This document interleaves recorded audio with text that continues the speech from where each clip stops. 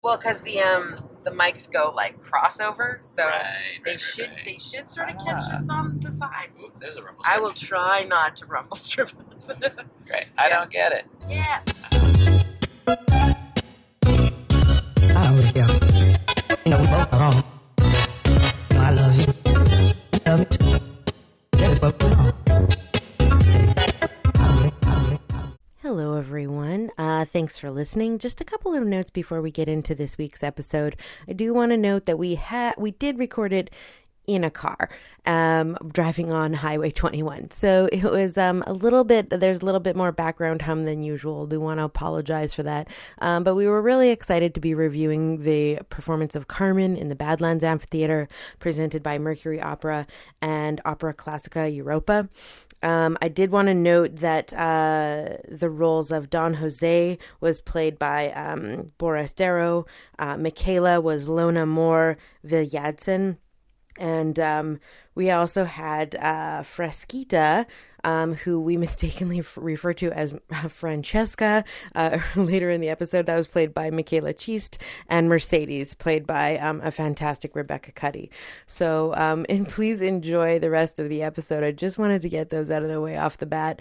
And hopefully we'll go on some more road trips and get a little more practice at this soon. Thanks again, guys. Enjoy. Hello, everybody. Hello. Welcome to I Don't Get It, a podcast about performance in Edmonton and beyond, I guess. And beyond. I'm Paul. I'm Fonda, and we're happy to be part of the Alberta Podcast Network, powered by ATB. We sure are. Where are we, Fonda? Well, we're somewhere between Stettler and Edmonton. Right, and what are we coming back from? We're coming back from seeing Carmen in the Badlands Amphitheater. Right, in Drumheller. Yeah, and it was a co-production between Opera Classica Europa and Edmonton's Mercury Opera. Right, and the Badlands Amphitheater does concerts all the time, but is perhaps best known for being the site of the Passion Play, which happens every year, every summer, and has for 25 years. It is sort of massive, volunteer-led Passion Play. Yeah, it's the Jesus play. Yeah, so, you know. Yeah, and some of that set is permanent, so it's like sort of on a castle with crenelled tops and. Yeah, and what a setting, like it's been a beautiful drive. It was a lovely area to see. I'd never been to the Badlands Amphitheater before. Oh, what did you think? What were your first impressions of the amphitheater? I mean, I knew it would be big, but just looking at the staging area, I thought, man, that's a really big space to fill. Even just, sound wise. Yeah. And for opera, that ends up being, quite important. Right. But yeah, so I mean, it's a 2,500 seat amphitheater. They say it's, we were reading in the program notes, it's about 6 acres wide. Sure, yeah. Or it covers an area of 6 acres, which is 4 and change football fields. Sure, yeah. So that was, as a performer, I can imagine it's kind of intimidating if you've never performed in a space of that scope before. Sure, yeah. And I would also say, just as a quick aside, I've never, especially for an outdoor space, it was incredibly accessible in terms of there were ramps for everything. There was lots of access for wheelchairs. Even though it's an outdoor amphitheater, it seemed very well designed with, from the audience side of it, and just whoever can come here. There's no limits. It seems that's overselling it. There are, of course, limits, but it seemed very well designed for the idea of accessibility. Yeah, it was really well designed, and I would like to give a shout out and kudos to the volunteers who park everyone so expertly that it is like in a just like a blank space that anyone can drive out at any point, and it's not really like a huge mess. Yeah. It was actually pretty impressive. When we were pulling in, it was sort of like, really, do you want us to go all the way up and make a straight line? They wanted it in like sort of diagonals, but it was like, I yes. thought it was masterfully done. So that's enough about the parking. Right. God, we always end up talking about parking. But we didn't even get into the food. Oh man, that street corn. They had a Spanish inspired menu, right? Yeah. So the street corn was really good. Yeah. That made Paul's day. It really did. It was just like covered in like a crema mayo with some feta and like a paprika. It seemed to be. Anyway, neither here nor there. Let's talk about the opera. The show. So yeah, what were your first impressions of Carmen in the Badlands? Well, so Carmen, I mean, I've seen a few opera shows now. So I was excited to see Carmen because it's one of those operas where you really do know the music. Oh, yeah. So much of it is recognizable from many parts of pop culture. And the role of Carmen is a nice, juicy one. It's not your typical heroine sung by a mezzo-soprano. So, I was excited to see just kind of like how they were going to pull this off in such a insanely cavernous space. Yeah.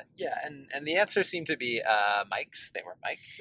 Yeah. Opera's not always mic'd. So I think that was one of the things that, so the performance started off on it was a fairly nice night. It was really windy though. And I thought that the sound issues that they were having would kind of go away if the wind would just ease up. And then it did. And then the mic stuff was still just not getting much better. Yeah. So that was a little bit disappointing. This was the first time they've done the opera in the Badlands, and it felt like a real learning experience in terms of some of the technical side of it. Yeah. But overall, I would say that I loved particularly the female cast. Their performances were great. You could actually hear them very clearly. They did fantastic. Carmen and her two friends, Mercedes, and what's the other one's name? Looking it's it up. Francesca.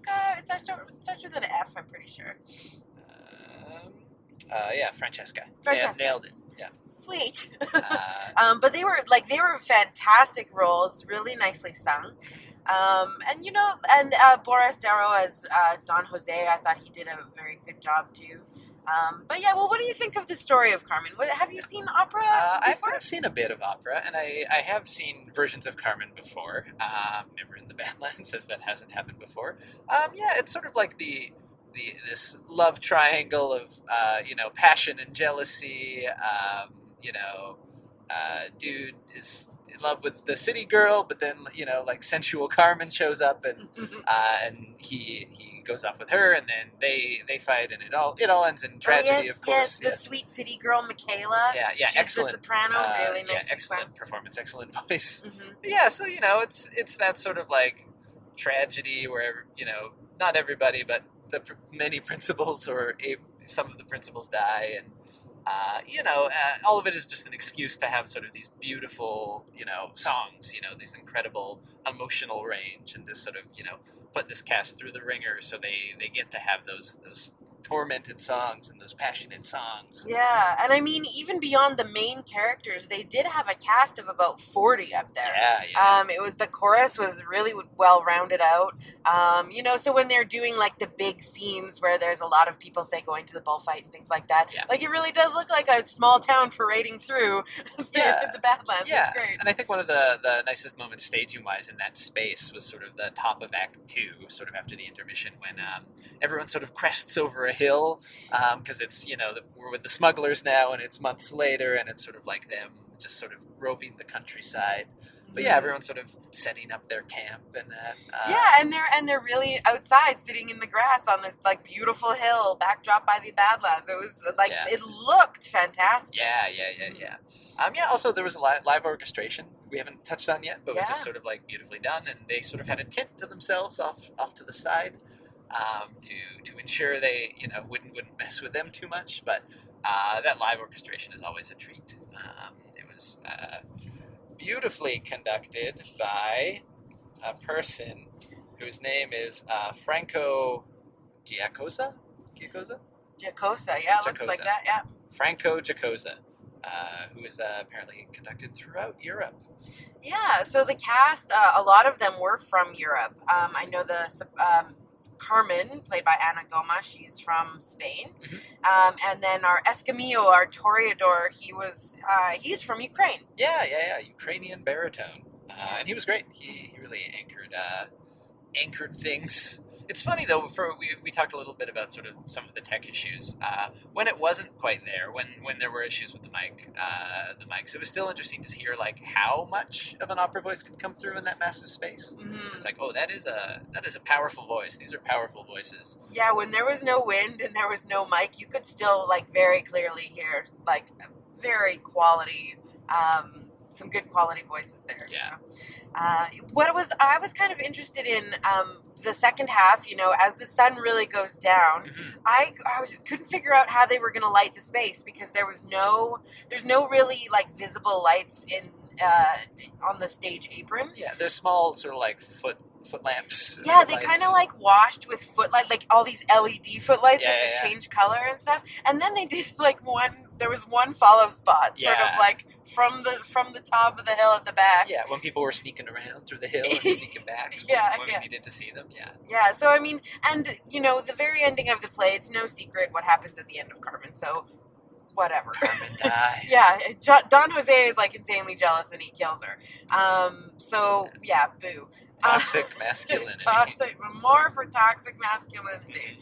But I mean, it was very beautifully done by the end because it's the full dark and everything in this spot just kind of like. Really shrinks in on them, and then blinks off, and you're like, "Wow, I'm in the dark now, and I can see the stars." Yeah, so it's a cool thing. I hope it happens again. I hope opera comes back to the amphitheater there with a couple lessons learned maybe about tech and mics and writing that. Yeah, I mean this was one performance only, so I don't know, to be honest, how much of a tech run they got in the actual space. Yeah. I have a feeling that it was pretty much in and out in a single day for the cast and crew. So I mean, for a good 3-hour drive and stuff like that, like it was a good show. But I just really would have liked to have some of those audio issues ironed out. Yeah. Totally. But such is the way. Yeah. Now how about we do an ad, Fonda? I think you could do that. Great. On this month's episode of the Well Endowed podcast, you'll hear how a scholarship that was set up in memory of Don Snyder is helping FolkFest volunteers pursue their post-secondary education. You can also learn how the Terra Center is integrating Indigenous cultural learning into its support for young parents, and how Alberta Helping Animals Society is supporting vulnerable Edmontonians by providing care for their companion animals. To listen and find out more about Edmonton Community Foundation's Well Endowed podcast, visit thewellendowedpodcast.com. This summer, you can hear podcast talk on the good old-fashioned live radio. Karen Unland from the Alberta Podcast Network and That's a Thing will be making podcast recommendations on CBC throughout the summer. Catch her chat about podcasts of all kinds on Tuesday afternoons on CBC Calgary's The Home Stretch and on CBC Edmonton's Radioactive. For more info about Karen's That's a Thing podcast and all our APN pals, visit albertapodcastnetwork.com. All right. There you go, Paul. Thank you. So, listings. I mean, it's summer, It's summer. There's not as much happening. Yeah, on August 9th and 10th, the Brian Hold on, I got a railway coming up here. It's going to be loud. Boom, boom. There we go. Okay. Great. On August 9th and 10th, Brian Webb Dance Company is presenting a new work called Place at the Theatre Lab in Allard Hall. It's a collaboration with filmmaker Kyle Anderson and composer Mark Templeton. Mark Templeton rules. He makes cool, soundscape, abstract stuff. And this is about Brian's life as a young man growing up in the Badlands. Awesome. Hey, in the prairies. Great. Get it on the amphitheater stage. Speaking of Badlands, what else is happening, Paul? Speaking of Badlands, which is where you find dinosaurs, the theme of the Fringe this year, Fringosaurus Rex, is upon us. And by the theme, I mean the Fringe is upon us. August 16th to 26th at various locations throughout Old Strathcona and the city. It's the Fringe. 200 some shows. All of the theater happening. Check it out.